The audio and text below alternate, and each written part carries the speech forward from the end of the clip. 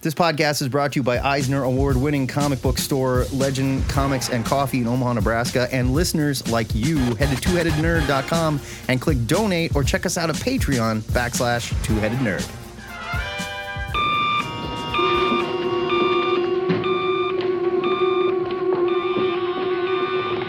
Yes? Ho, ho, ha, ha. Remember me, old chum? You jolly devil. Coming to you live from the Ziggurat in Omaha, deep below the metro area, it's THN cover to cover for Saturday, June 4th. Happy Wrath of Khan Day. 40 years ago today. No kidding. To the Wrath of Khan hit theaters. So there you go. That's pretty dang cool. That's fun, right? Yeah. All right. My name's Matt Baum, by the way. My name's Joe Patrick. Yeah, thank you. Good job. Almost forgot that part. Great work. Yeah, my name's Joe Patrick. Here's how it works, and I'm going to try to remember this because my script force quit on me. Every Saturday morning at noon Central, at 11. At Good 11 Lord. Good Central Lord. Time, Matt and I go live on Facebook, Zoom, and Discord to chat about the week's nerd news, new comics, TV, movies, and anything that we missed along with you, our listeners. Oh, and of course, the question of the week. Of course, the question of the week. This is a live show, just like Joe mentioned. So we need you to talk with us live. You can jump into our Zoom. You can find that link pinned in the Cover to Cover channel on our Discord, or you can just watch the live stream here on Facebook if you want. If you can't be here live, that's cool too. You're still invited. Leave us a message on the THN hotline, 402-819-4894, or send an MP3 to twoheadednerd@gmail.com. Before we open these phone lines, we like to reset some of the news that we are following in our Nerd News channel on our Discord that we can't stop talking about. Joe Patrick. Oh, you mean the Discord? Why don't you tell these kids about some nerd news they can choose to talk about if they would like? Discord. Discord. The nerd news of the week, and just because I needed more than one story, Creepshow is returning to comics, courtesy of Robert Kirkman's Skybound. That's kind of fun. Yeah. And Joe Quesada has left Marvel, or he's leaving Marvel. I'm not sure how fast these things work. But we can talk about the impact Joey Q had on comics, and we can talk about some of his notable achievements, or Chivos, as we like to call them in Achievements? or Chivos, as we like to call them in our Xbox group that never plays anymore. You know what I want to talk about? Who do you get to replace this guy? Because I haven't even. There's been some names kicked around. That you. Yeah, it's. I don't know. Who? I don't really know. I mean, yeah, we can talk about that. But let's just get to the meat of it. We got a question of the week here, courtesy of Real General Pancakes. He gives us a very lovely story about him getting getting into comics relatively recently. But the gist of his question is there an artist whose work that you love so much that you have to have it in every format it's ever been produced in? So single issues, artist editions, sketches, original pages, etc., etc. Who is the artist that you love so much?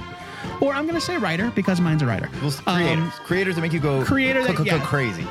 The creator that makes you go crazy. Yeah, that's CCC crazy, by the way, not KKK crazy. That's yeah. Come on, come on. Let's get into it. JD was here. He joined us early. For those of you who don't know, before we launched the show, we've been doing Saturday morning cartoon theater. And the Cover to Cover channel this morning, we were watching Wildcats. It is a truly terrible adaptation. It's one of the worst I've ever seen. JD, get in here. I'm asking to unmute you, buddy. Good morning. Good morning, sir. How are we? My wife is offended that you can see my giant bag of cough drops.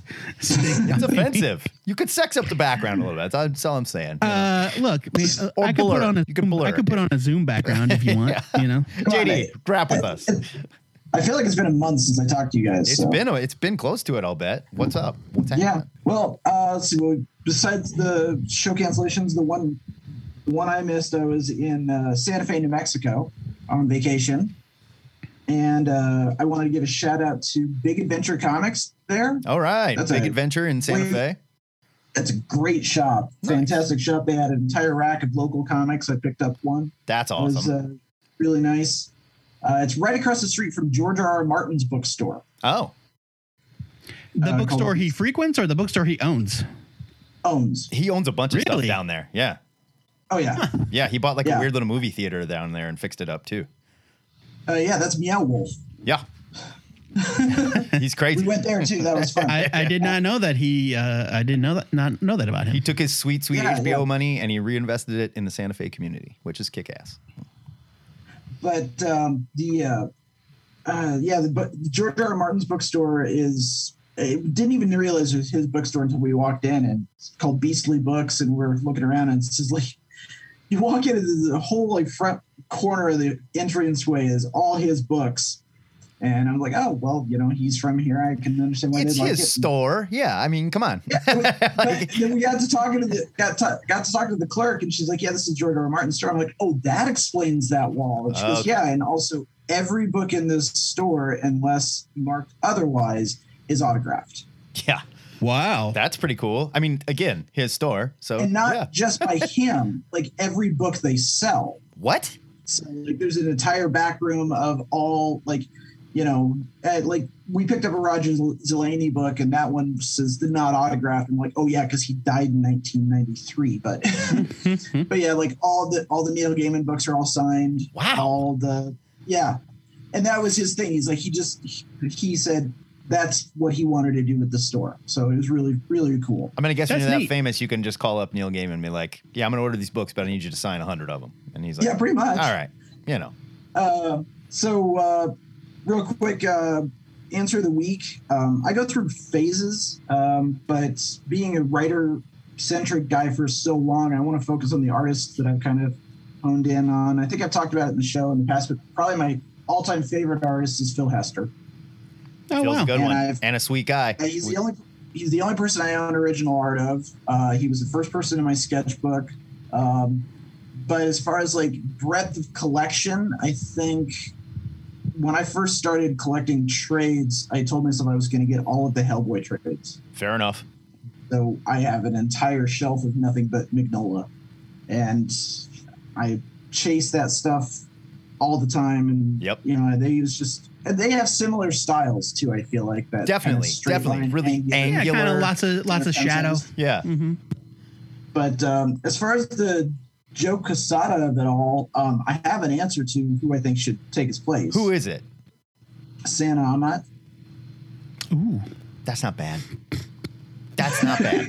That's not, okay. So now here's the thing that I think is getting lost in some of the not necessarily in some of the reporting, but certainly in some of our reaction to it. Joe Quesada has not been editor-in-chief of Marvel since 2011. for a very long time. So he is an he been executive, doing? like he is a vice president and he was vice president and creative director. The current editor in chief of Marvel Comics is CB Sobolski, who comes with his a whole bunch of baggage of his own. So Joe Quesada was not actively editing Marvel books for quite some time. But even so, he's still like the mascot. He's their Stan Lee right now, Yeah. basically. He's Well, kind and I of would say- he's a face. Yeah, Yeah. right. He's a face, and I don't think Marvel has anybody like that right now. No, I don't know who you get either. I would based on like some of the stuff that I saw on that first wave of media that came out with Disney Plus. It was Marvel centric. I would say the next best person to be like a Stanley-esque mascot is Dan Slott. Yeah. I think Dan Dan Slott. Slott would be perfect. Dan 'cause Slott's good. Yeah. So many people like Dan hate Slott was, him. What, in every third episode of 616? Yeah. Yeah, no, it's true. And like so Dan many Slott, people Dan get- Slott is a lifelong Marvel. Like he's Mr. Marvel forever. And He's Marvel's Mark Waid is what he is. Like Yeah. somebody the other Yeah. day was like, Mark Waid should be the new, guy. And everyone, and I can't remember who the other creator was. They're like, no, we need him to save DC Comics. Yeah. Yeah, right. But I thought if you're going to take someone who's like coming up through the editorial ranks and all Yeah. that, I think Santa is the perfect choice for that. Also for similar to the more progressive direction that Marvel's been going lately. Yeah. Mhm. And with Yeah. Marvel coming out on television, I mean, Santa is going to have a pretty high visibility factor here, more so than before. I like it. For sure. I do think Dan Slott would be perfect, though. I love Yeah, it's just I like love that guy. we're not just something to remember about the replacing Joey Q is that we're not replacing an editor in chief because we have one. Right. But That's like visibility. yeah, but I think figurehead.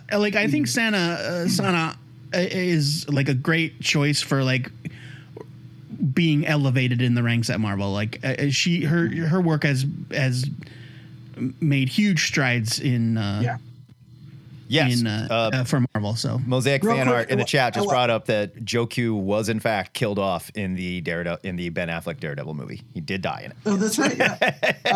Yeah. Speaking of Daredevil, I've been reading through Devil's Reign, and I have a rare negative take that I wanted to put out there. Okay, but do it quick. 'Cause we got to keep moving. We got a short show today, JD, just right. so you know. So I just want to hear if anyone else has read this. So is there a more useless tie-in than Superior 4?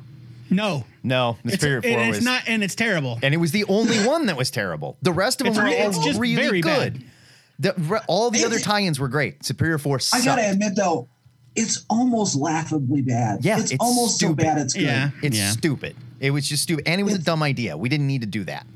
You know, I mean, it's obviously like trying to steal nostalgia from that one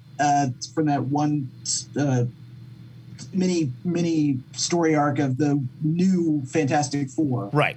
Right, yeah, Right. with Hulk, Ghost Rider, Wolverine. Yeah. Yeah. But like you already was had the a threat 90s big thing enough to ever with what 90s. was going on with the Thunderbolts and all the bad guys. Did we really need to bring interdimensional versions of, you know, the Hulk and Wolverine and no. And there was like no also reason. multiverse stuff had no place in Devil's Reign. No. That's not the kind of No. story it we was. don't need it there. This is No. the street Yeah, level it heroes was- and the battle for the soul of New York. You know, that's all you need no, to do. I agree. Superior Force sucks. it was It's stupid. it's not just good. felt like they needed Doc Ock to get the Baxter Building, and which fine, also do feels- that. You know, which also feels very weird considering the fact. Now I haven't read Fantastic Four in a while, but they weren't in the Baxter Building. They were on Yancey Street, right? They've got the Baxter Building back. yeah, they got it Okay. back. Okay, that's- Eventually for reasons. Well, because they live there and they should be there. I don't need them elsewhere. They work on the. Well, Baxter but Building. that's not how they got the building. I mean, I know. But I'm just saying. I don't disagree. I'm just saying like there's a specific reason why Yeah. they have the building.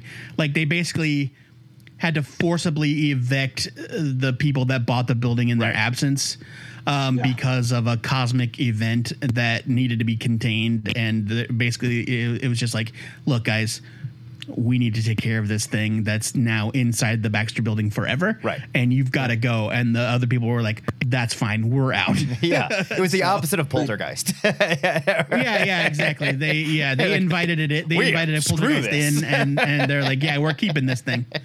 So But yeah, Devil's Reign is great otherwise, other was. than that one glaring stinker that Yeah. is actually kind of fun to hate read. Yeah, JD, we're gonna keep moving, but it's good to talk to you. Talk to you guys later. see you, bud. Quick side note: headquarters that I don't need. Avengers Mountain. I do not care. I don't care. Go back to the mansion. I want Avengers Mansion.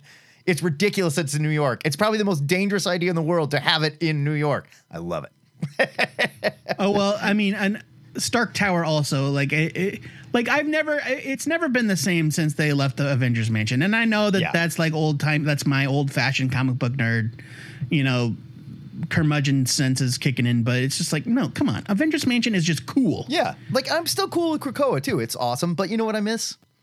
The X Mansion. I miss the X Mansion. It was awesome. Damon Chan, get on in here, will you?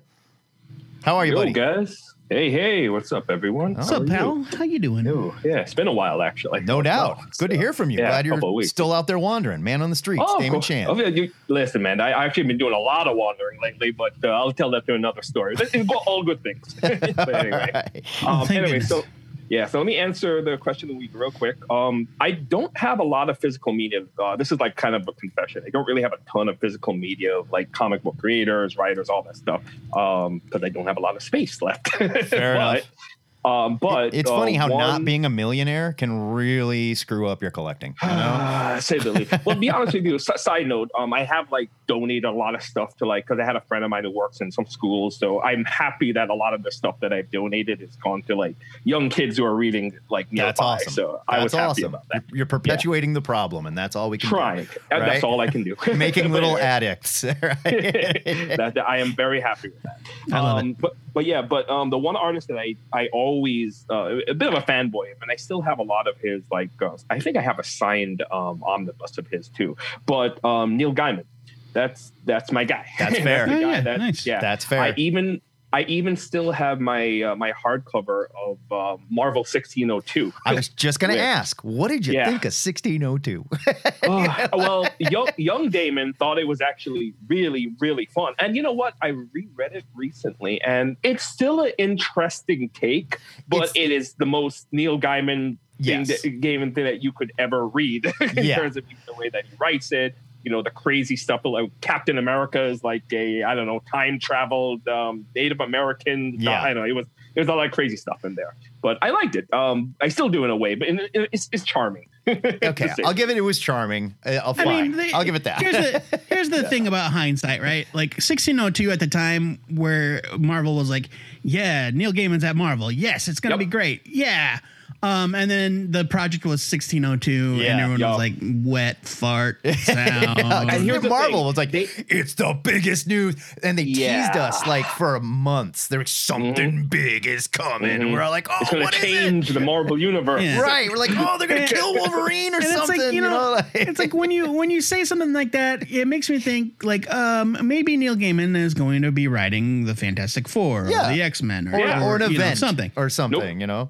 Or I guess it was Omega an the Unknown, even like, but like 1602, where it's just like this is just a what if, none of this matters. No, and that's what it turned out. Like none of it made any relevance even to this day to the Marvel universe. They did revisit it like 2 or 3 times, and those were even worse. But I mean, and that's the thing is that like now that we're removed from the hype and the expectation, we can go back and view these things and appreciate them. Like for example, Superior Iron Man was a spin-off, was a series that spin out of Axis, right? Which is a terrible event. I hated that. So real quick, just reset Axis. So everybody knows what you're talking. For those that don't remember, Axis involved the Red Skull getting the powers of Professor Xavier. Start flipping people around. And then at the something happened, and I don't know if it was him or through something Scarlet Witch did, or probably both. But something happened. I think it was a bit of both, and they scrambled. It was.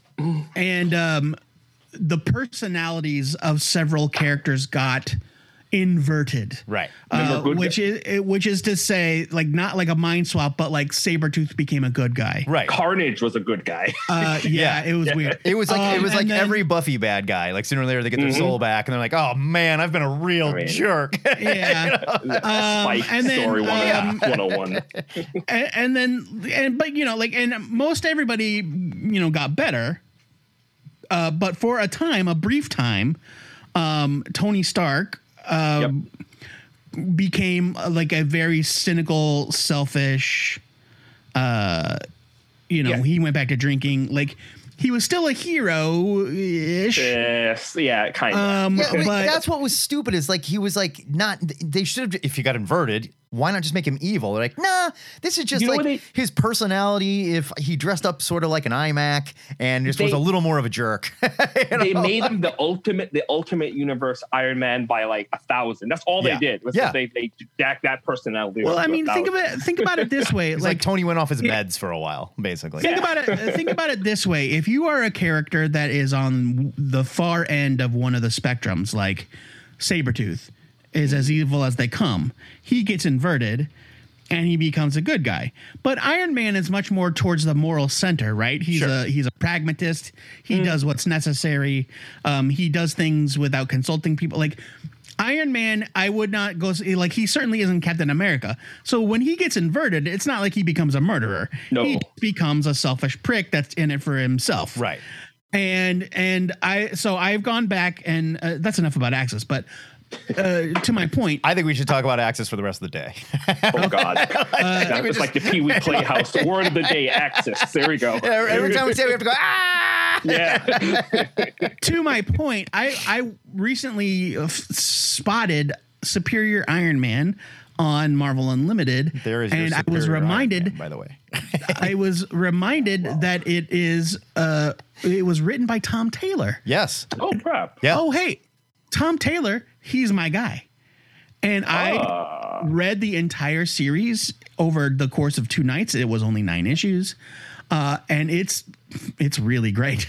Superior Iron Man. It was just a dumb idea. As a brief. That was it. Stop calling it a dumb idea, because it's just a brief diversion. Nobody expected Iron Man to be like that forever. I mean, of course, I get it. It's a storyline. Like if this had been a 9-part storyline in the pages of an existing Iron Man comic, nobody would have complained. But because it was in the Marvel Now era, everything was being rebooted with a new number 1. And like it's not a dumb idea. It was a really great, fun idea with wonderful art. It was dumb. Superior Iron Man. Look at that outfit. He's now wearing. He didn't have a face mask. Like, what are you doing? Look, No, he had a face. Yes, he did. He had a face mask. I've got him pictured right there. Yes, he's got a face mask on, Matt. He takes it off. I know. He takes it off a lot. He barely wears it. I remember it was like a weird silver visage. But here's the thing. Speaking of which, I almost half expected to see. Speaking of Superior Iron Man, I was half expecting to see Tom Cruise pop up his face in Multiverse of Madness. Yeah, that was certainly a rumor for sure. It was, and it may still happen. Actually, so there's people that they haven't. No one has like confirmed this, but those rumors were leaked by Marvel to steer everybody away from who was actually popping it up, more or less. They put out false rumors to take everybody off the scent. Working the dirt sheets. Yeah. That's taking a note right out of the wrestling playbook. Where you just start lying about stuff and the fans are like, we're so mad that they're not even ready for the thing you're actually going to do that they will be slightly less mad about, you know? Right. And Matt may know about this, but that's what's happening with the MJF storyline. But that's a whole other That's story. Exactly what I love it. All right. I love it so much, Damon. I love it. We got 3 more people just waiting to get in. All right, Damon. I know. Good to talk to you, brother. Later, Tune in on Tuesday for WrestleCast. Yeah, we may have to have like a wrestling channel in our Discord just so we can get this out of our system. We don't. We have a general chat forum for that shit. Brian Domingos, I'm asking to unmute you, sir. There he is. Good morning, Brian. Good morning, guys. What's going on? We're just kicking it. We were screaming about Iron Man in his iMac costume. Yeah, and then it's like 9 issues. It's like, what's the point? Yeah. But, I guess it was for people on Twitter to complain that he predict he was going to be in a movie that I guess he wasn't in. I haven't seen it. I was trying to remember what came immediately after Superior Iron Man, because it was 2014, and I think it must have been. I'm wondering if it was Bendis, maybe coming in and doing those 2 Iron Man books. Oh, yeah, because he did what, Ironheart and then the Doctor Doom book. Yeah, Infamous Iron Man. Yeah. Mm-hmm. I think that's right. I believe that is correct. Yeah, because does he die at the end of Superior? You know what? I fell asleep last night, and I need to reread the last issue. I think Tony did die in the end of it. Yeah, right, because he exists as like an AI for Ironheart, like in the suit or something. But that was 100 years ago. Yeah, it was. Sort of related. I don't know that it matters who replaces Joe Quesada because I forgot he still worked there. Right. Fair enough. Okay, that's fair. Like he was elevated to a place that he no longer had a direct hand, or a noticeably direct hand.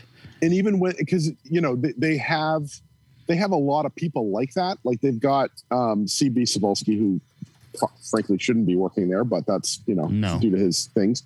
But like, what's Tom Brevoort? Like, who's he? Tom Brevoort. Yeah, he does like the same thing. Like they're the same. Yeah, I feel like so they're like co-bosses. Yeah, so, I feel like it's like working at like a tech company where you've got like these brilliant people that do all the behind the scenes stuff that are amazing what they do, but dear God, don't put them in front of a microphone. Like that's Tom Brevoort probably. Like guy's great, everybody likes him, but he's not. He's no Stanley. I've seen a lot of the interviews with Tom Brevoort. He's fine, but he's fine. He's no Dan Slott. But I don't know that Marvel needs that at this point because they have turned into an IP machine and they've got Kevin Feige appearing in their comics, so let him do it. Right. I just like it as like old Marvel guy. There's always been a face. you know, and that's Yeah, just but fun. we know now that the bullpen was a lie. So Well, you know, not in my head. It was a lie. wasn't, though. And didn't they, someone win a lawsuit that they can continue to use Stanley's corpse to do whatever they want? So it's still well, no, Stanley. that's just Stanley's family is now parading him around. yeah, no, like they sold they came to an agreement for likeness rights. Yeah, Yeah, they bought the so- corpse Weekend at Bernie's style, and now they can like bring it. Yeah, and then they get that guy Danley his physical stand-in. Yeah. Roger the Stan Lee experience from from the show X Play. It's amazing. Can we just like really? I just really want to real quick circle back to Matt's bold proclamation that Dan Slott somehow has better on-camera presence than I Tom just think he does. He's fun and he's funny and like I like the guy. He's fun. Yeah. Okay. How many video interviews have you seen with Dan Slott? Is my Quite a question. few actually. He's on. It is. He's on they a lot are of just- stuff. They're just comic book guy, but on different age spectrums. Yeah. Like Yeah, it's no, the it's same true. guy. It's Yeah. the same It's true. species of human. It's the I know, like, it's the American nerd, Yes. and then they're just like an American different, nerd, exactly. yeah. Nerdus Americanus. Yes, they're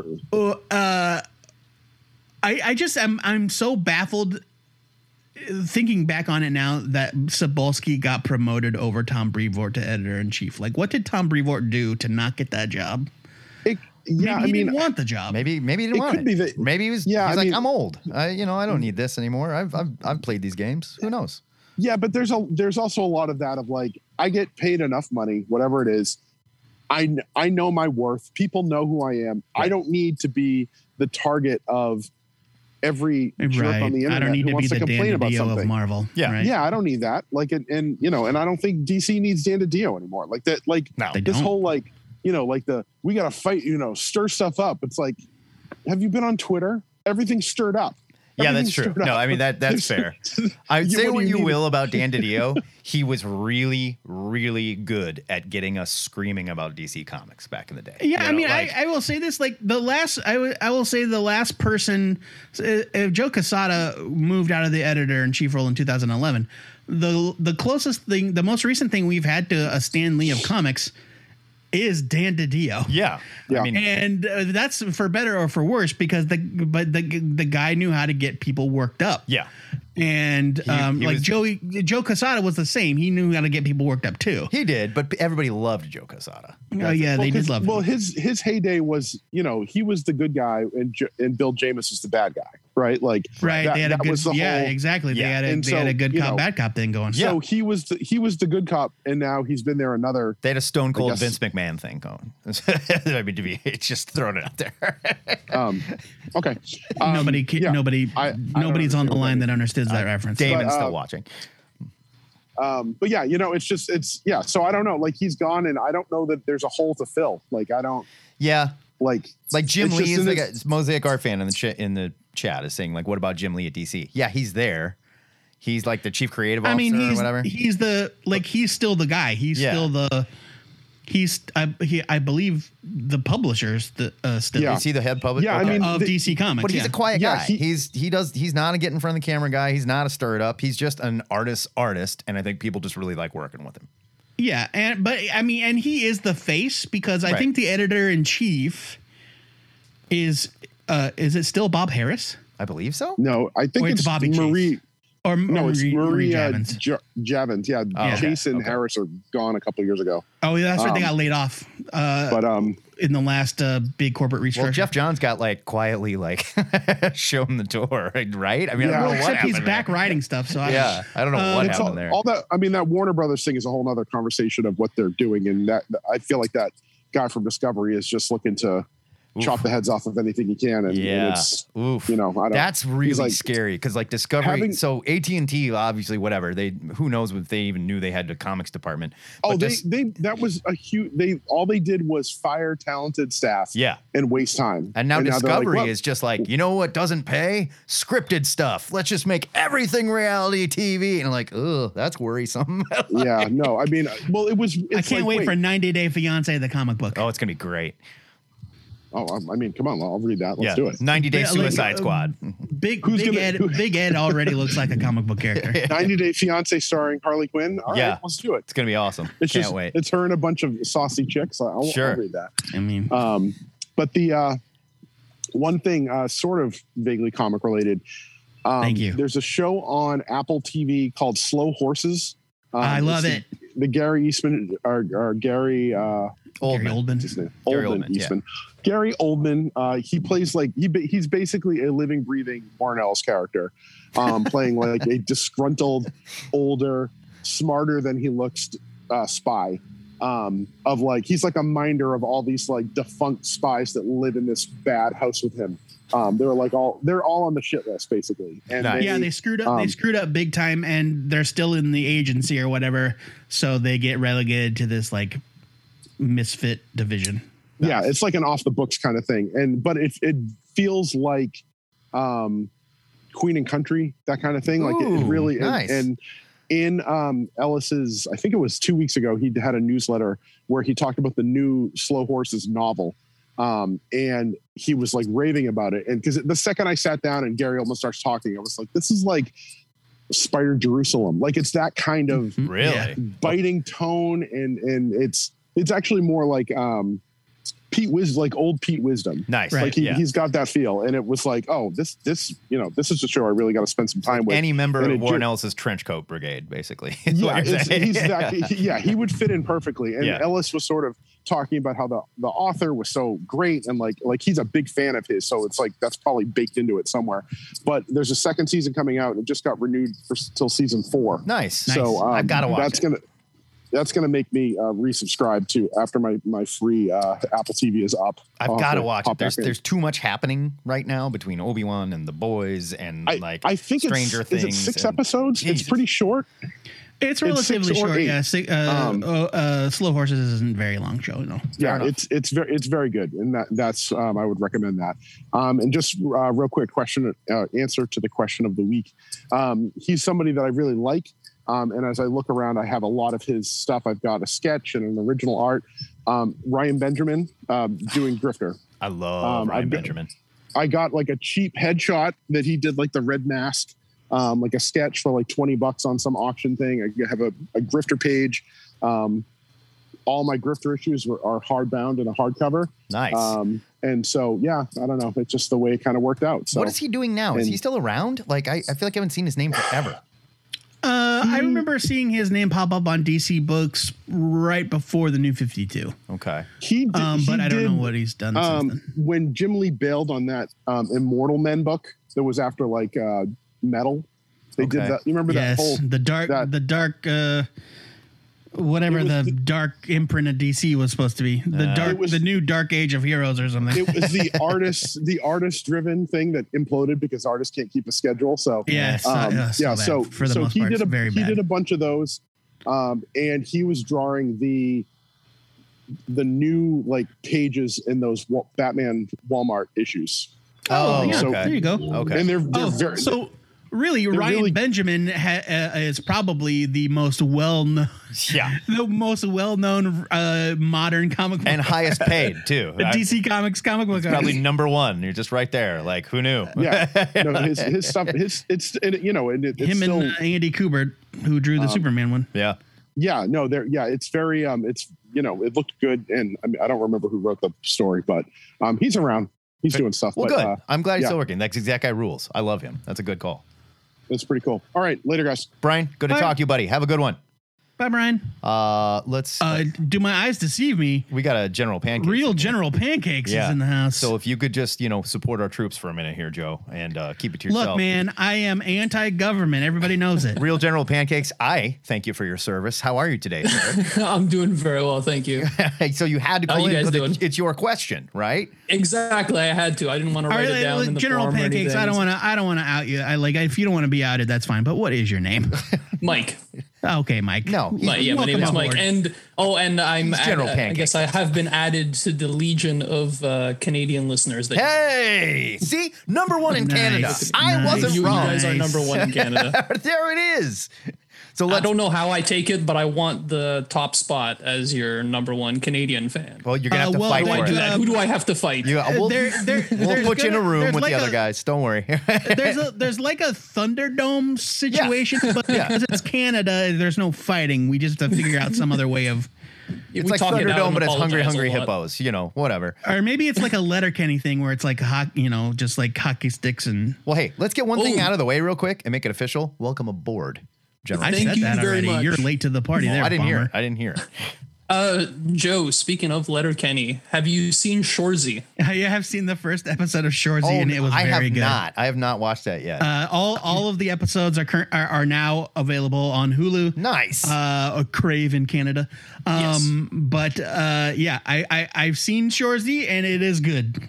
Yeah, I just finished it yesterday, and it's great. It's a little bit different than Letterkenny because it's a continuing story. Right. And also like oddly like uplifting. Shoresy story is? Oh yeah, it is. It's weird. It's very weird. Like it still freaks me out. Is he wearing glasses or a helmet the whole time so he's hiding his identity? Okay. All right. It still freaks me out to even see Shoresy's face. Like the worst, it's not a secret, obviously, because you can tell from his voice, but Shoresy is played by the same guy that plays Wayne, the creator of Letterkenny. That was my favorite thing in Letterkenny. Whenever Shoresy actually showed up, it was just Wayne with a helmet on or Wayne in like really big sunglasses. Or you never saw him from the front. Yeah, or it's the back of his head. He's on the toilet screaming. I don't think I ever paid enough attention. I didn't notice that. Oh yeah, until watching the shit. Go back and watch the hockey episodes, and he's got a tinted visor on, which is just stupid. Like, what are we doing? It's great. Anyway, Shoresy, it's great. Thumbs up all around. Not very comic book related. Well, let's get back to comics. Let's talk about it. It's your question. It's Canada related, and that's important to us. Yeah, if we're going to stay number one, we got to talk some hockey. Question of the week. I've got a few actually. Like I said in my little description, I am new, so like I'm falling in love with artists. So real quick, constantly. What's new? And I just looked up like a year, 5 years, like 3-4 years. Okay, all right. And what's the thing that got you in? Like what made you go, oh, a comic? There was a bookstore closing in where I live, and a lot of the graphic novels and whatnot were going on sale, like 50% off, 75% off. So I'm like, okay, well, like I've always been into comic book related stuff, like movies and comic book, not comic books and cartoons and whatnot. Cool. Yeah. So I figured, okay, like pick up a couple graphic novels, and Black Science was one of the first ones. There you go. And Matteo Scalera has now become like one of my favorite because that guy artists. Rules. That book is awesome. He's intensely amazing. Like that was one of those comics that I had to stop reading every once in a while. So like, this is a little too intense. I just need to take a break. I got so into it that I ended up like finding the comic book store, my local store, that I drove by a million times but never went into, and then just started picking up all of them, every trade. Just blew through them, and now, like anything he makes, I'm down. I'm trying to go back and find older stuff. I even picked up this French black and white edition of the Harley Quinn series that he just did for the White Knight series. Yeah. Oh, nice. It's kind of nice just seeing his inks. I don't care so much for like the White Knight stuff, but you can't say it doesn't look gorgeous. They're beautiful. Oh yeah, it's beautiful. I mean, the good news is that you've chosen an attainable artist, an attainable creator. It's like you didn't come into comics and go, man, I really love Jack Kirby. Or I love Mike Mignola. Like good. Well, I mean, even somebody that's not, a founding father that's been around forever, like Art Adams. Yeah. It's like, good luck. Oh, yeah. Like, go try and buy an Art Adams head sketch. Go see how much they go for. Like, sure. Start at like $5-8 grand, and that's like, do you know, like, definitely not a millionaire. Like Mike Mignola's like original art, if even such a thing is attainable. Like that's the sort of thing that you might find at like a heritage auction. Yeah, absolutely. Yeah, like you're not gonna just like see Mike Mignola at a con and get something on the cheap. No, it's there's like, Hellboy pages that don't even have Hellboy on them that sell for $20K. Yeah, I mean it's just nuts. It's crazy. Yeah, that's what was nice about Matteo Scalera. Yeah, I was able to go online, look him up, and then okay, like a lot of his art is for sale. It's reasonably priced. Like he's got a lot of expensive stuff. Like the newer White Knight stuff is too expensive for me. But like I was able to get a Black Science page, which was pretty much what I wanted anyway. That's awesome. Really cool. That's how you have to do it these days. Almost is like find somebody that's coming up and go, all right, that's my guy or that's my girl. I'm going to follow them, or I'm going to try and buy something from them now while it's even maybe affordable at this point. Exactly. Because the second they get a job on Batman. That's if you want to get into original art. But if you just want to be like, I want to collect every. I'm talking about original art. Like Dan Mora. Dan Mora was a very affordable, kick-ass artist. Like you could hit Dan Mora up and be the only thing people had ever heard of that he did was Klaus, right? And like he'd do a sketch for like $25, or like you could buy pages relatively cheap. The dude gets a job on Batman and it's over. You cannot afford anything he does. And now he draws Batman and Superman. Yeah, so it's a double bad. Yeah, or double good for him, I guess. I have a question for you guys. Yeah. Regarding some of the off Marvel TV shows, Hitmonkey. Okay. I never heard any podcasts, any shows. I don't think I heard you guys talk about it. I don't know if you guys watched it, but I did watch it and I really liked it. Well, that's good. Like I watched the first episode and never really like all of those projects got canceled so fast that like I kind of felt it's kind of bad to say, and I don't really like this about myself, but there's too much media to consume. But like when I knew that it was dead before it even aired, I was just like, I don't know. I watched the first episode. There's nothing wrong with that. Yeah, I mean fair enough. That takes the wind out of anybody's sails. But like MODOK, I watched like 3 or 4 each episodes of MODOK, and I really liked it. I just haven't gone back and finished it. So like some of those are good. I watched every episode of Hellstrom or Hellstrom. Oh God. Why? And I think I'm the only one that liked it. Why? So I did like Hitmonkey. So Hitmonkey was a thing back in the day that sort of spun out of Deadpool, right? Sort of. Right? What was it looks like it had its own book. Why can't I say the guy's name? Or was it Daniel Way? Daniel Way created Hitmonkey, and it sort of like was a thing for a minute and then it vanished. And I'm talking, this was probably 10, 15, 20 years ago? It was years ago. Yeah, many years like ago. a long time ago. And so when all of a sudden they were like, Hitmonkey TV show, okay. It was like, what? It was right. It's like, I will say the cartoon was better than the comic and like better than I thought it was going to be. I watched like 3 episodes, thought it was pretty funny, and then I forgot it was a thing because there was too much going on. So, right. Speaking of other like kind of off-brand Marvel shows or not MCU shows, right? Like I tried with things like The Gifted, which was Fox's X-Men adjacent. It wasn't even adjacent. It was X-Men adjacent. It was X-Men adjacent. Like it had Polaris in it. Yeah. They name dropped the X-Men. Yeah. But I think one of the something about Sentinels. I don't know, or the Mutant Registration Act, some damn thing. Yeah. But like I just it was too like. It was too much like an early 2000s WB or Fox version of these characters for me to care. Or perhaps maybe a 2022 version called Gotham Knights, which I can't even fathom what they are doing. Man, that trailer, you know me, like Joe Patrick is an eternal optimist when it comes to things like this.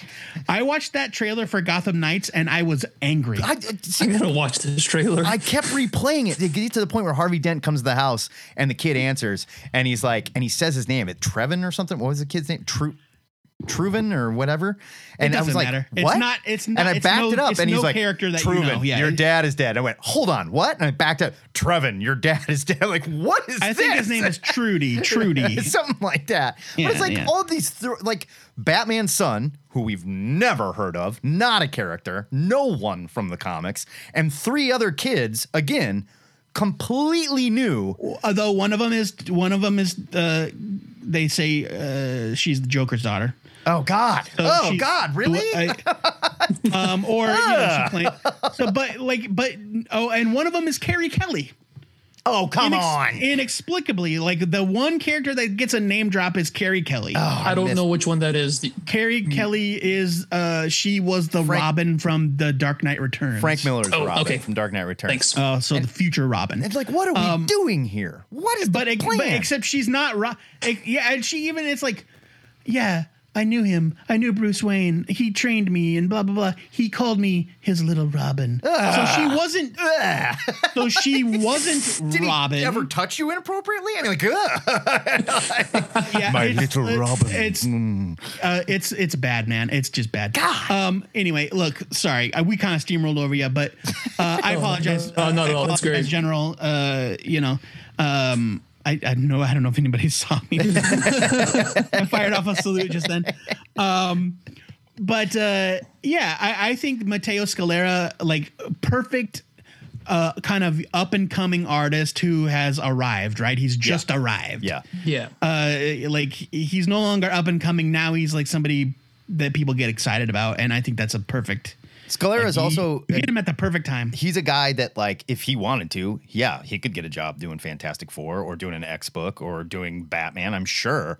But and I would buy all of them. He likes to do what he likes to do. He likes to work on his creator-owned stuff, and that's awesome. And I admire. Well, him I for like it. that you think that he can just call up Marvel and go, "I want to draw X-Men," and they would let him draw X-Men. He's talented enough that they would absolutely make room. You're telling That's not how. Like Marvel wouldn't just fart out another X book just for him. They do it for everybody else. That's not how these things work. No.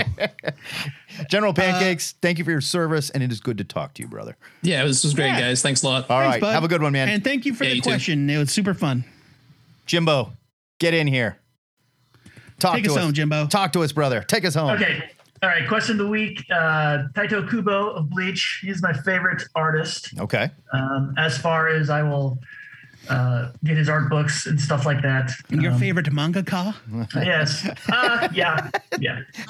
So that's a good question. I have some sales stuff, but they're not really big. I just post them in the Discord so people can go to our little Discord section. Go to the anime manga channel on the Discord. We literally made a little anime numbers. manga shed just for Jimbo. Just for Jim. It is wonderful. I love it. Thank you so much. And we should rename it. You know what? But other people are in there with you. Yeah. I know, it's great. I love to share. But it's your shed.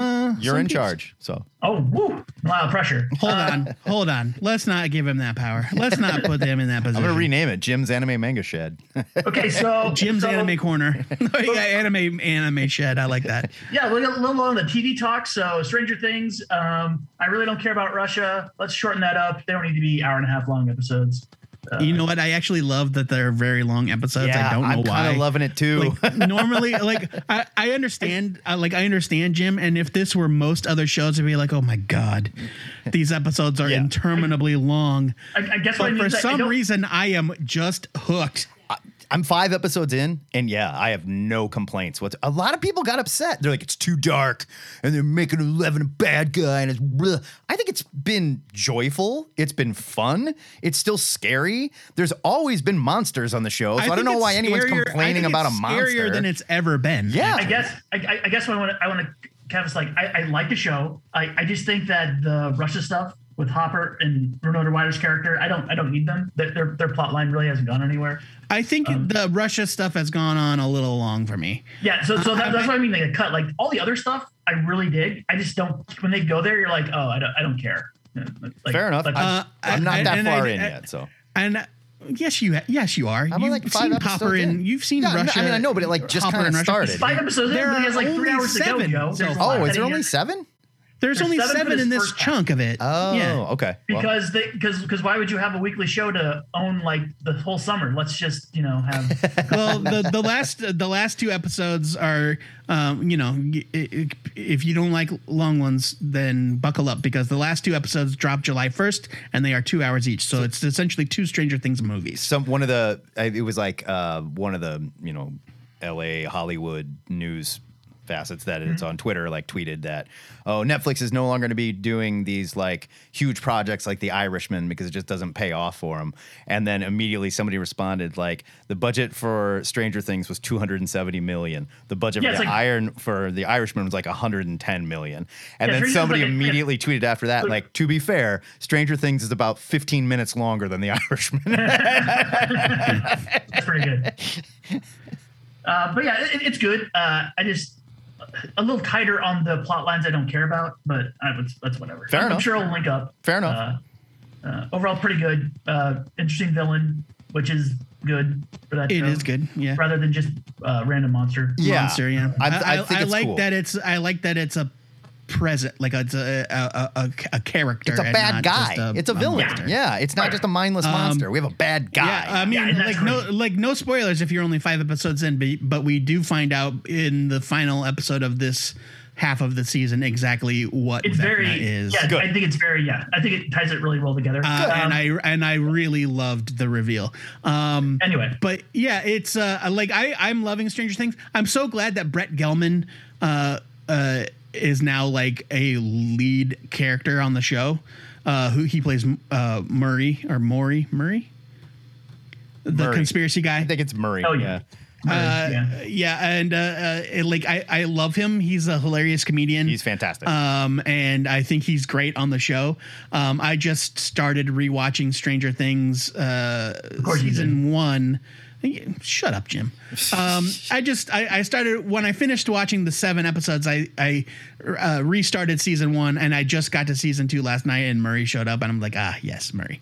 But then I remembered what happened to Sean Astin's character, and I was like, oh, Bob. Well, but he couldn't carry the ring, but he could carry Frodo. So that's right. Yeah. It's great. I agree. The Russia stuff is a little whatever. But when the Russian guard showed up, I don't know why, but every time I see that guy, I'm like, a girl has no name. Yeah. Or a man has no name. I was like, right. So he showed up and I'm like, a guard has no name. He's the faceless guy. Yeah. Yeah. He's Jojen is his name. He's got a name. Jaqen H'ghar is. Yes, thank you. There we go. But he's from Game of Thrones. He's the guy that trains Arya how to be an assassin. Trains Arya to be an assassin. He's great. Wasn't he also on The Americans? Didn't he show up there as like an assassin? Oh, I don't know. I didn't watch that show. So I think he's like your go-to like military or assassin guy. Right. Yeah. Or if you need a vaguely Eastern European or got it. East Asian. Yeah. Here you go. Asian. I guess he's not Asian. Eastern European. Well, but Russia's not European, but you know what I mean. Yeah. If you need an Eastern Bloc,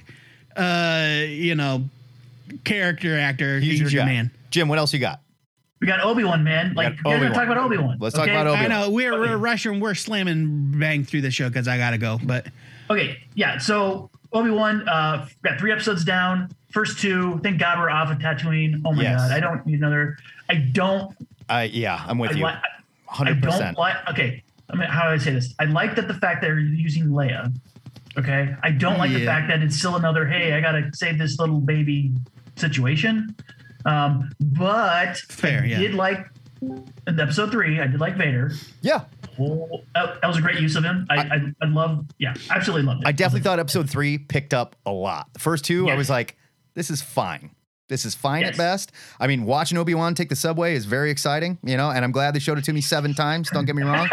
And like watching him cut up the giant tuna fish, whatever the hell that was. Yeah. Very cool. I get it. Like he's upset. Yeah. All right. And then people jumped all over me when I was like, okay, well, and I didn't even say it, but they're, somebody was making fun of Star Wars, and Leia was like, General Kenobi, you fought for my father in the Clone Wars. Oh, and there was that time when you saved me from the Red Hot Chili Peppers when I was a kid. But I'm not going to talk about that right now. And people are like, there's no way. She didn't know. He said it was Ben. And like, I was like, okay, fine. I'll give you that. Maybe she doesn't connect it. And then in this last episode, someone walks in the room and is like, well, Obi-Wan Kenobi, like right in front of Leia, and he's like, please, it's just Ben today. So that's now not true. it's all referenced for her.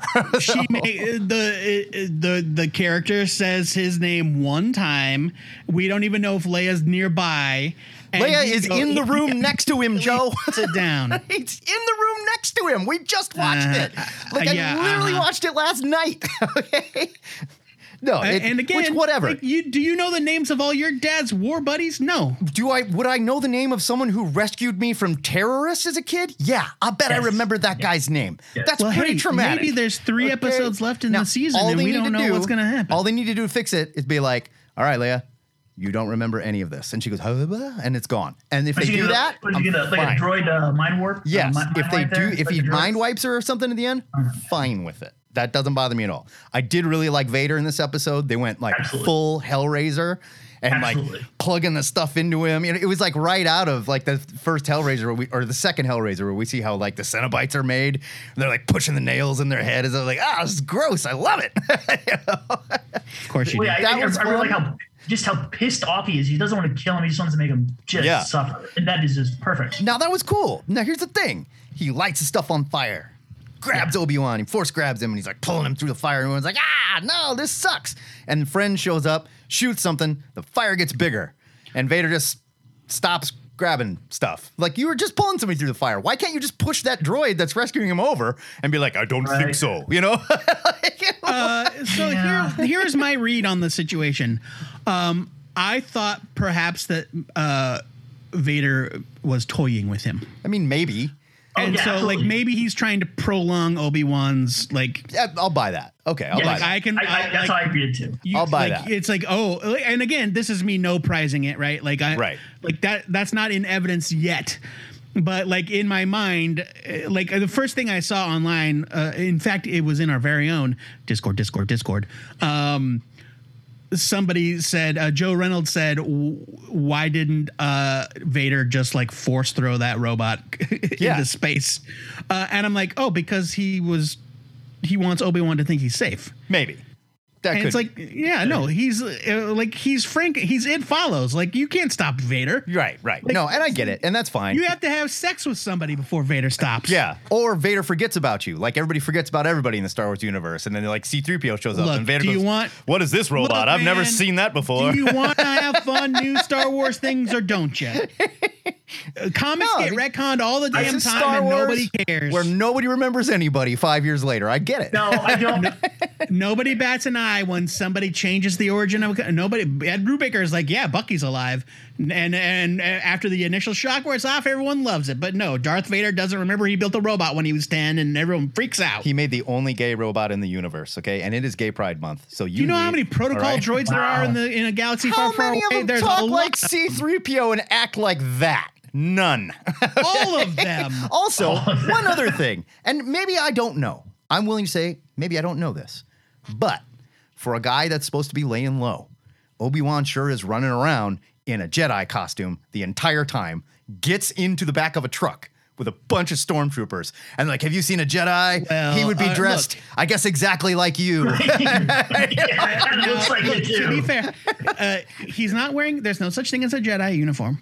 Now, time out.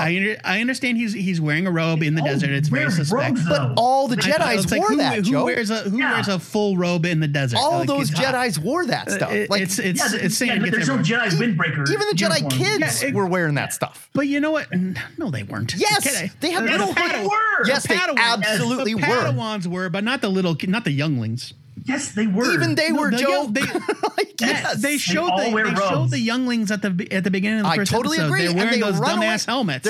They take the helmets off. They're running away, and they've all got the weird little roby pants. They're wearing the Jedi onesies, but not the robe, the long flowing hooded robe. He's dressed like a Jedi with the girl. Whatever. They're looking for a Jedi and a little girl, and this gang that can't shoot straight in the back of the truck just goes, "You haven't seen him, have you?" And he's like, "Nope." And they're like, "Good enough for me." No, I'm a farmer. This is my daughter. This is my daughter. Wrong name. Yeah, and then he even says her name at one point. And they're like, there you go. Adam Wednesday in the chat says he's dressed more like Space Lebowski. Thank you. I'll allow it. But look, we have to shut this down because I have got to change my clothes, go to a graduation party. Later, guys. But thank you, Jim.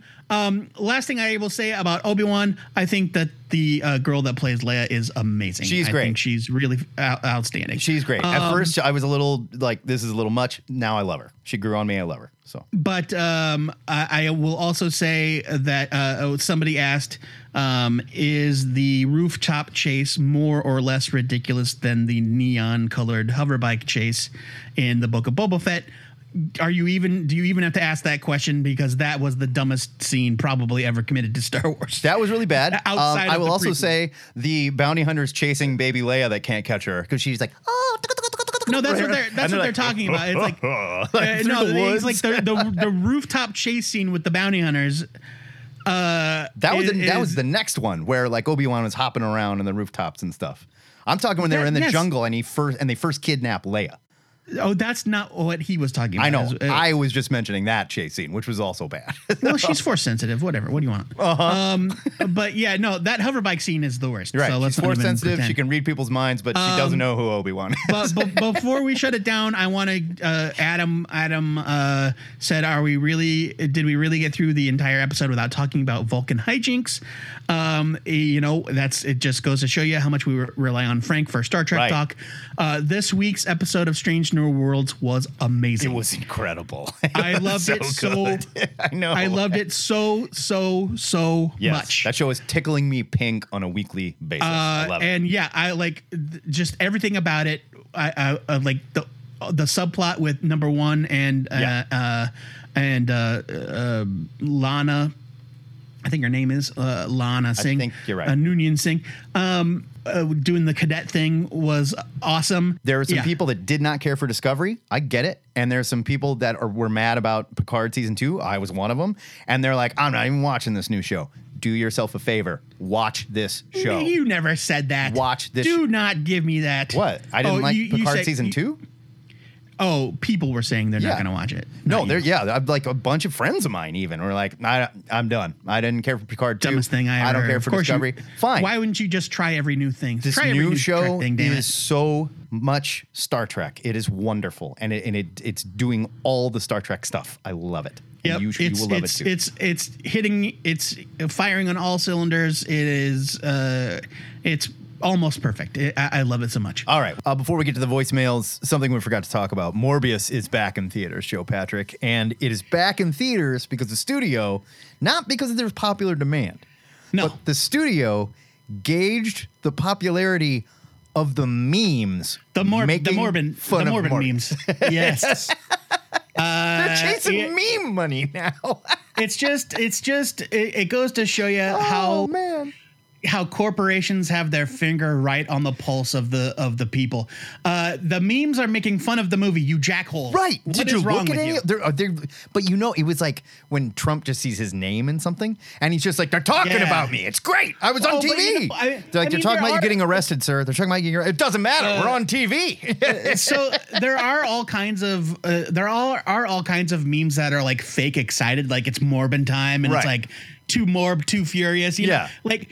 And so they're not like obviously making fun. So maybe they are like not getting the sarcasm. Right. Like the Sony board sat and looked at it for a really long time on the TV. And they went, I think they love it. I don't know about you guys, but sounds to me like they love it. Let's put it back out. But also Jared Leto put out a video on TikTok, or somebody who knows Jared Leto filmed a video of him and put it on TikTok of him reading a script for Morbius 2: It's Morbin time, which immediately led people to say, oh no, this was all a ploy. All of this stuff was like there's like a word for it, and I can't remember what. A work? But I mean, yeah, like a work, but there's a specific word for it where the companies are placing these negative memes to stir up the discussion and to get people talking. And Jared Leto basically kind of blew it by revealing he's in on the joke. And so if it was all like a studio ploy to get people to talk about Morbius, yes, I mean, I don't discount it. I think that's absolutely I'm plausible. 100% discounting that because I cannot see the studio being like, okay, we want to start a bunch of memes, but we want to make sure they make fun of the movie. But like people were already making fun of the movie. I mean, I get it. And so like they like fed the fire to get the name trending, and it did for weeks. Morbius jokes were everywhere. It's true. And then they were like, now's the time. We're going to strike while the iron is at its most hot. And they released it in theaters to the sound of a wet fart. Right. Like it did. It on like Hulu or something too? Or failed. Isn't it on, it's not on Hulu, no. Peacock or something weird? No, it's not on streaming. It's in theaters. It did like $84,000 over that weekend. I thought it was streaming already. So no. Okay. Well, not good that for I'm aware Morbius. of. I would have seen it already if it was streaming because I don't go to theaters right now. Well, I'm sure they'll get it right when the Craven movie comes out. So yeah, or Madam Web. Yeah. Madam Web will be the one that nails it. That'll be their Oscar winner. Like, why the hell isn't it just a Spider-Man movie that has Madam Web in it? Because they can't. Why is it Madam Web? Because they can't make Spider-Man movies, Joe. Well, I understand, but see, but Matt, like, before you like say, oh no, there's no way. Like, this is who we're dealing with. Right. This is the company we're dealing with. They're like, oh, the people want Spider-Man, but we can't use Spider-Man, so let's put out Craven. Oh yeah, no, and they did the same thing where they tested the waters with all that, like those previews where they're like, here's a mention of Andrew Garfield, and here's a mention of this, and here's a mention of that, and then some lawyer went, take all of that out of the movie. And it never made it in.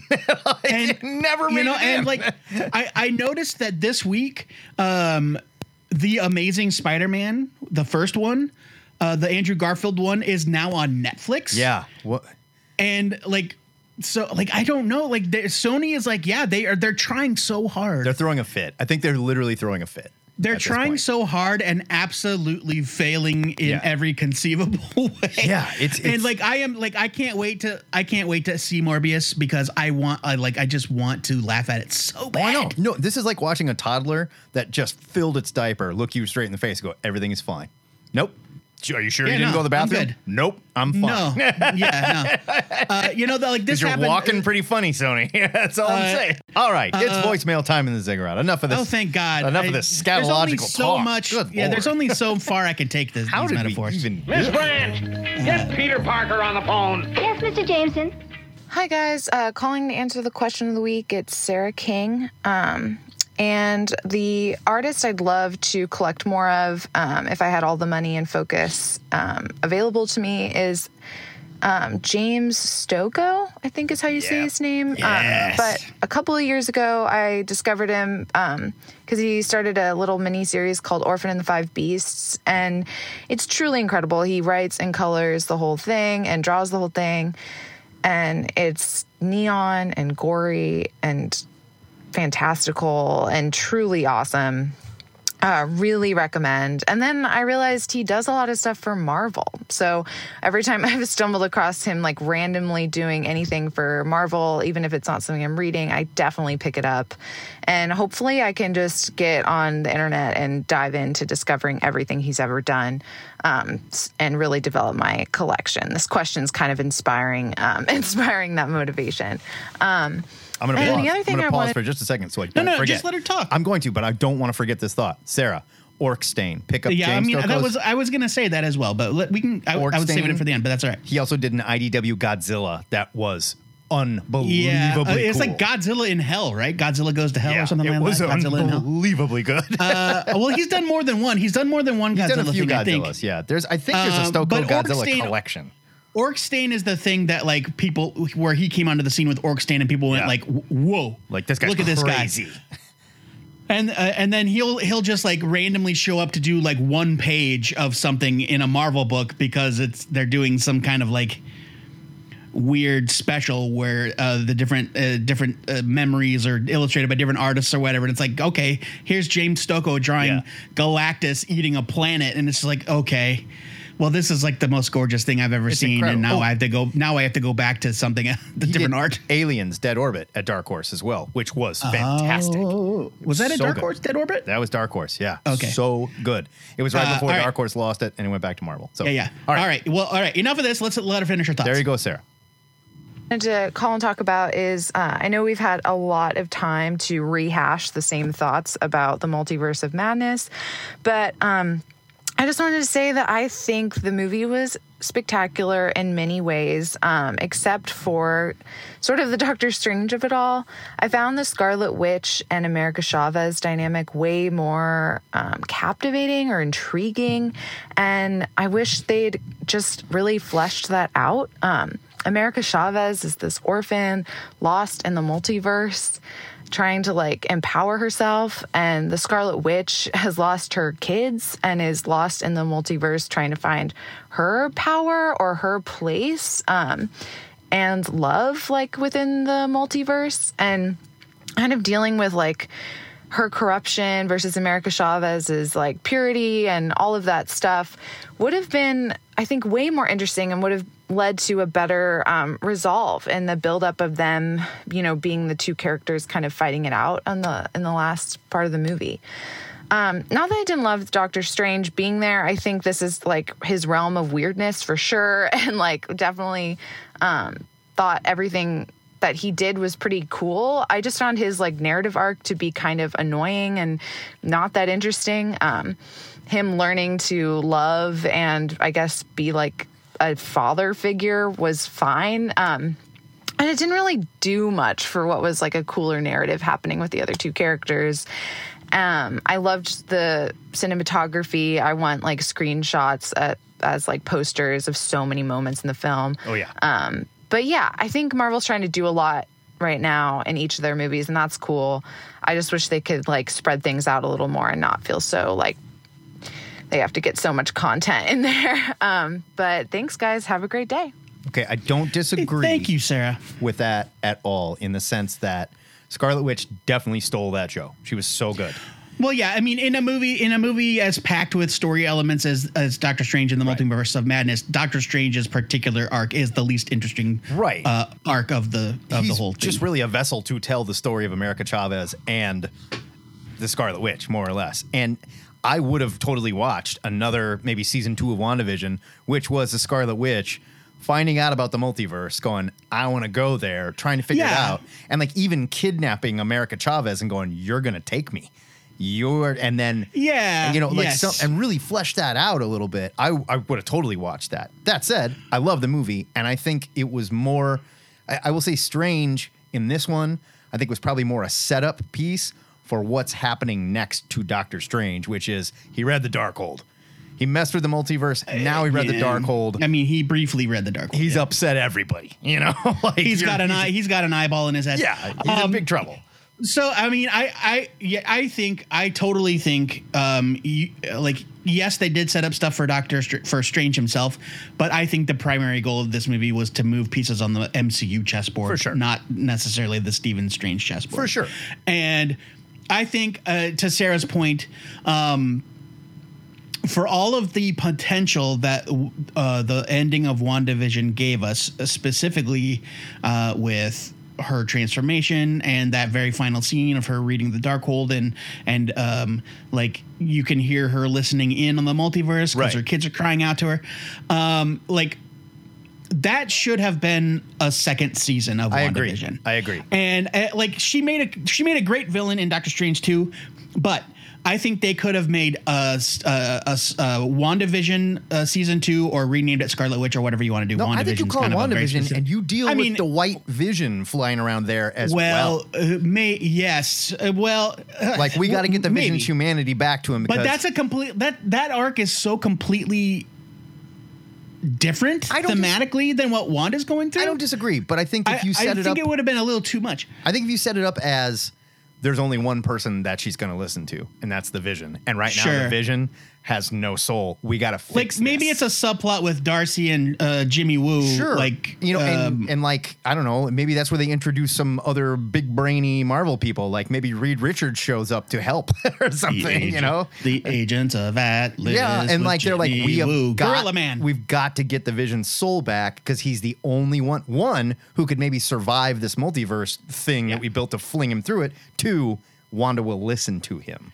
Yeah. You know, and then you solve both. And now we have an arc. Because now if we both don't think she's dead, obviously, but it sure looks like she died. No way she's dead. So how are you going to deal with this Vision shit now? Well, we don't know where the Vision's coming back, so we can't. Yeah. So just based on the elements that we were given in Doctor Strange 2, I think they could have made WandaVision season 2 with Wanda trying to get at America Chavez to steal her multiverse powers, to go to all of that stuff. 100%. Could have been a season of WandaVision, and it could have been an arc that promoted both of those characters specifically. Totally. And all of the Doctor Strange stuff, they could have still done the multiverse. Yeah. Like he broke the multiverse. Yeah. And it could have been all about like the Illuminati putting him on trial and the multiverse coming to get him and the Marvel zombie guys and the like. And I would argue there was enough meat there for a whole season of a show and another movie. You could have still had America Chavez there as well, knows her powers, understands now, went through this thing with the Scarlet Witch, came out of it stronger, better. Steven, you better listen to me. Yeah. It's not what you think it is. And I realize you're Sorcerer Supreme and you think you're some egotistical supreme badass and you're sort of chasing your girlfriend, but there's more going on here. You got to trust me. You're just a kid. What do you know? You know, like it writes itself. Like I'm kind of excited. Like, so I thought America was great. Don't get me wrong. I do too. But America Chavez in the comics is like this tough ass. Yeah. Take no nonsense. She was a little helpless in this. Right. And like, I would like to see that character come back as the more self-assured version of America Chavez. Totally. And you can build that up in that series. You could have done that in WandaVision season 2. Totally. She figures it out. She gets badass. And Wanda turns to her and says, "You're not a victim. Like, I'm sorry I used you. I was wrong." You know, whatever. It ends that way. Her and Vision have to stay in this alternate reality because she's too dangerous. And now she's just training. Now she's just training in Kamar-Taj with the rest of the. Which that's not interesting to me. That's what we do with everybody now, since we don't have the X-Men. They all go to Kamar-Taj. And she's not. First of all, her powers are not from magic. So stop. Yeah. But yeah, no, I'm with you, Sarah. I think they could have handled those narrative arcs differently. I did enjoy the movie for what it was. Don't get me wrong. Yeah. But I am with you. I agree, and I think it's a missed opportunity that kind of failed Wanda and America as characters. And I'm hopeful that they come back strong, but the way they were left in the movie, maybe like Wanda allegedly dead, America shuffled off to the side in Padawan school. It's like, okay. Well, and even the end of WandaVision, they kind of like did everybody dirty there as well, where it's like, that was not a great ending, guys. Well, except for like the very end. Well, sure, but I'm talking about how we resolve stuff. Like they could have leaned into it and like in the second season been like, that wasn't just some guy named Frank Bone or whatever. That was Quicksilver. That was a multiversal thing. And he didn't even fucking know it. Oh, yeah. And like you are messing. I want to say John Boehner. That's the guy. He was like congressman or something. Yeah. You are truly messing with the multiverse and pulling things out. No, I agree. I agree. It would have been 100%. I totally agree. And then all my weird feelings about what was going on there, they go away. I go back and watch it again and I go, wow. I think what we're seeing is like the strings behind, we're seeing the strings behind the curtain, of the puppeteers, and they didn't have the whole multiverse thing figured out when WandaVision was written. And now she's read the Darkhold and she's like, oh, alternate world's great. Right. And somebody at Marvel was like, alternate world, you say? Yeah. Oh, let's make it the entire direction of Phase 4. Let's get Charles Xavier in there too from the Sony movie. Yeah. So like already. It's Xavier. It's Xavier, and they said it out loud. I'll never say it out loud 1,000 times. But yeah, you bring Quicksilver Kid in, you don't do anything with it, and then 2 years later. Here you go. I mean, like in the moment, it was funny that it was just a boner joke, especially because everybody it was like a massive trolling because everyone was like Mephisto. But it's also it's just lazy. It's lazy. But also now looking back, it's kind of a waste. It's a wasted opportunity. Yeah. But so we'll see. We don't know what's happening. We know Agatha's getting her own show. So there's stuff there that's Wanda-centric.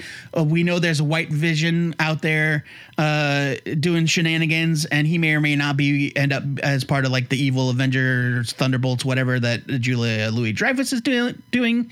Hey, everybody. There's a lot of different. I accidentally started Frank's call. I was just calling it up. Sorry. There's a lot of different threads right now. Yeah. And I feel like we're very, very focused on the multiverse when there's a lot going on elsewhere in the MCU that has nothing to do with the multiverse. Right. I still want to know if we're doing something with the Thunderbolts. I still want to know, like, by the way, if Agatha Harkness show doesn't start in Atlantis, I'm turning it off. Like, fuck you. No, give me all of it. I want Agatha starting in Atlantis. Man. Why would she be in Atlantis? They already gave us her origin. She's not from Atlantis. We don't know her origin. We know she's very old. No, we know her origin. They show it in WandaVision. She's from that village. They show her in the Salem witch trials dealing with some stuff. We don't know how old she actually is. She didn't have any of the power then. They gave us her origin. I'm sorry to burst your bubble. How many times has Agatha Harkness lost her powers, Joe? We don't know. We don't know. Don't give me that. She was Franklin's babysitter for a while. All right, buddy. You know what? You want to remain hopeful, you go for it. Lean That's into not it. Gonna happen. It's I not want gonna happen. King Cole to be there. I want the whole shebang. We're gonna get Atlantis in either Wakanda Forever or the Wakanda TV show, which I don't remember if it has a name. Yeah, well, Black Panther 2 is called Wakanda Forever. Yeah, and the show is called but there's Wakanda also going to be that show. Still Forevering, I believe that's what it's called. Right. It's forever. Never stop. It's Wakanda never stop forevering. It's Wakanda Ever After is the TV show. All right. All right. We got to move on. But Frank yeah, Cirillo. Sarah, excellent thoughts. I'm with you on a lot of those points. 100. Hey, everybody. It's Frank, and I just wanted to leave this message and say thank you for all of the support and all of the well wishes that I've been getting from everybody, from all these people that I've never met in my life before, and just wishing me good health and a fast recovery. I can't even tell you how much it means to me. And I just, I don't know, it's just really wonderful to be part of this community and have a place to go where people, where we understand each other. So thanks, everybody. I really appreciate it. I hope everybody has a wonderful day. This is Frank signing off. Frank, all we ask is when you call in if you could talk about comic books or TV. Yeah, Frank, if you could keep it nerd centric, that would be great. Let's just keep it on track. Like we understand you've got personal feelings, but this is not the place. No, Frank, you son of a bitch, that was beautiful. That's the THN effect, baby. I don't know how this happens, but Matt and I, considering the fact that we argue nonstop, somehow we've built somehow a community has gathered around us. I'm not even giving us credit for it.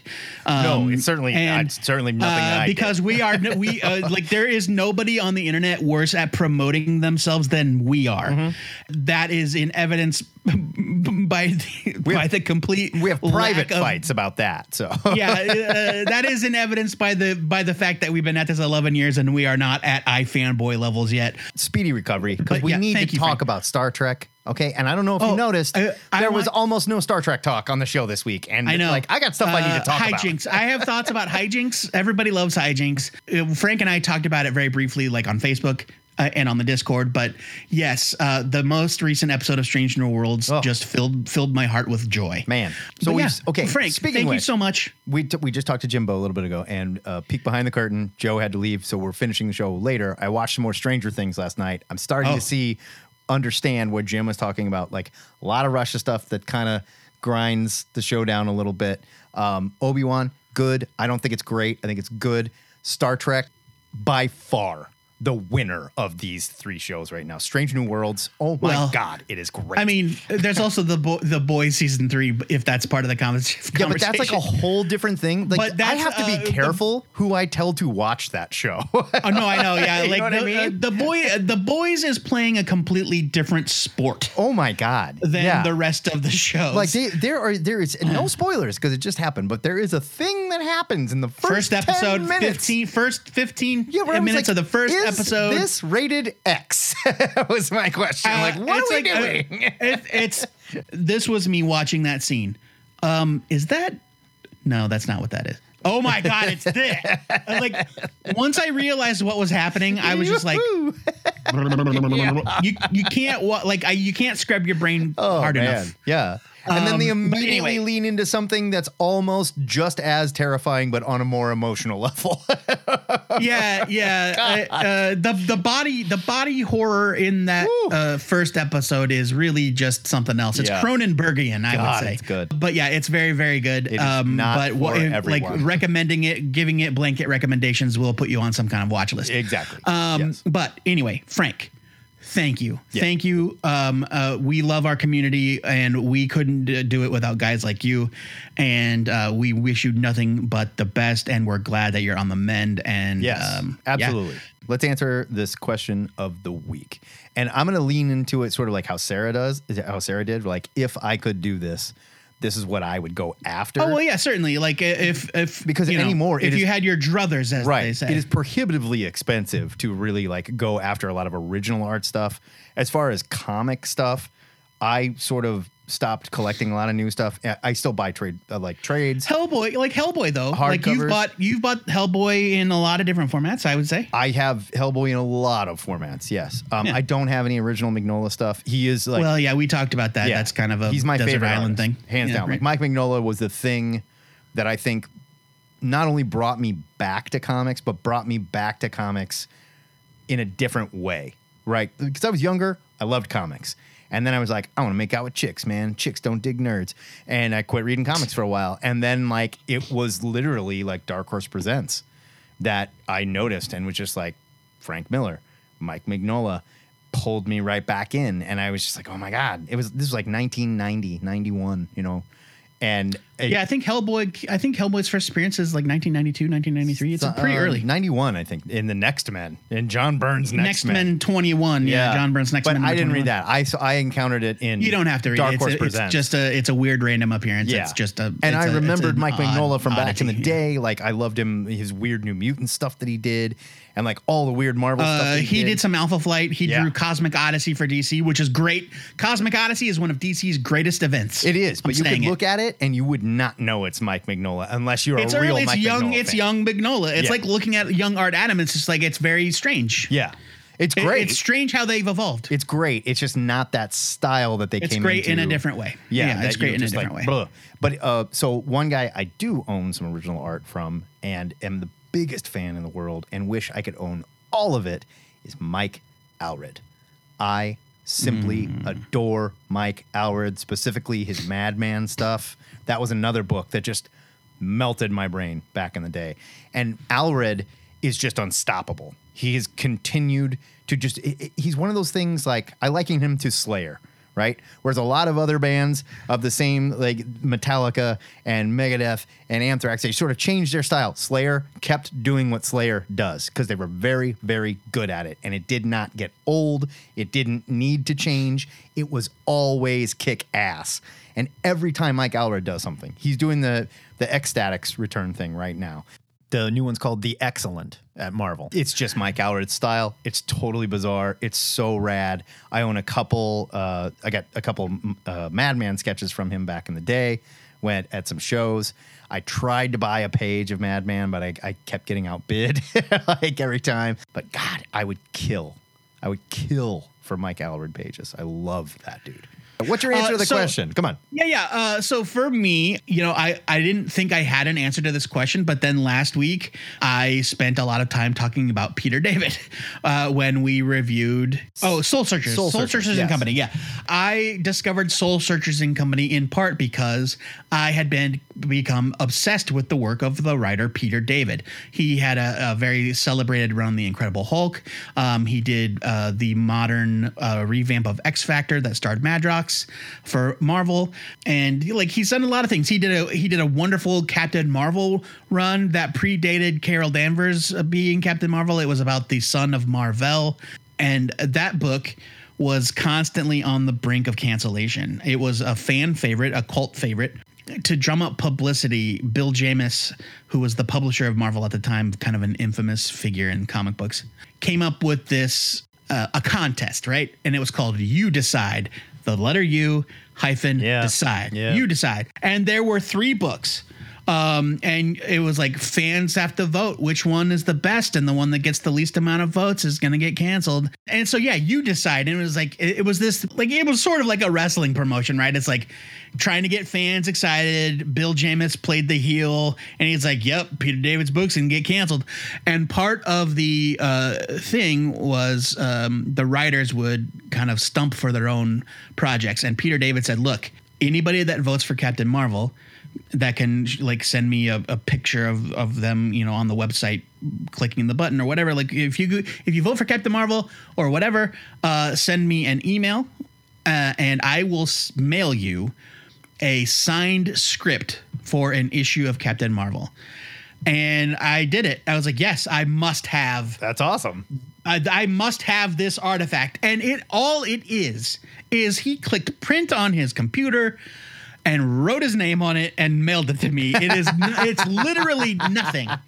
It is not collectible. It's not like a comic. It's nothing. It's just copier paper with toner on it. Yeah, I was like, I had to have it. So yeah, Peter David was a creator who's like, I want everything that dude has ever done, so much so that I wanted him to send me photocopies. Fair enough. Well, good for you. But I mean, you got a pretty wicked photocopy collection, so I get it. Like you've been into that for a while, you know. Yeah, you know, I gave up on collecting comics because photocopies take up way less space. And file cabinets are so much more attractive than long boxes, right? Really, they really are. They really are. Yeah. All right, we got a new question for these jerks, right? Come on. Heck yeah, we do. We've got a new question here that's courtesy of Brian Domingos on the Ziggurat Worldwide Discord. He says, quote, "Hey, I was thinking, what is the worst issue or story arc of your favorite series? They can't all be winners." And I immediately went into panic mode because I really, you have to admit some dark truths about your beloved things. Oh, sure. For this question. Oh, I know exactly where I'm going with and this. Look, it's okay. There's no judgment. You can love what you love. Yeah. The first person that will tell you that something did not work out is the person that created it. Totally. So we're going to be respectful, but we're going to be critical. Next week, the worst single issue or story arc of your absolute favorite series. Love it. This Wednesday, we're back to reviewing new comic books, and we've got a Defender segment, folks. And this one, Jason Sachs is trying to tell us that Secret Wars 2 has some rich subtext. Yeah, some rich meta subtext that makes it great. I will say, so far, I'm 4 issues in, and I'm wondering if Jim Shooter was trying to get fired. Because it is something, man. I have read so far the first 2 issues, and I have not had the mental fortitude to go back to it. Oh, wow. We will get into it this Wednesday. That'll be our Patreon. I'm excited. I'm excited about it. It's gonna be fun. I want to believe. It's going to be fun. It'll be a good time.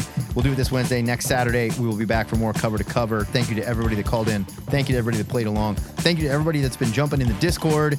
It is so rad to have a community with you nerds and talk with you guys all week. We want everybody to feel included. This is a place we want to talk about comics and celebrate and just be nerds together.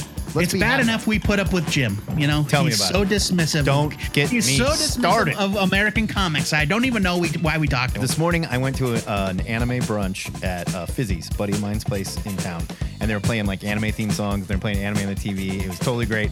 And my buddy Matt came up to me, and he was like, "Hey, I can't remember the guy's name, but he always talks about anime on Cover to Cover." And I was like, "Jim." He's like, "I love that guy. I love that guy." I know a lot of people probably turn it off at the end because they don't give a crap about anime and manga. He's like, "Tell Jim I love him. I'm on his side." And I said, "Matt, join our Discord and come check out Jim's anime and manga shed." Yes. All right, time for us to get out of here. Good time today. I'm not going to say thank you again. We're done. My name is Matt Baum. I'll say it. Thank you. My name is Joe Patrick. And this is the Two-Headed Nerd, signing off.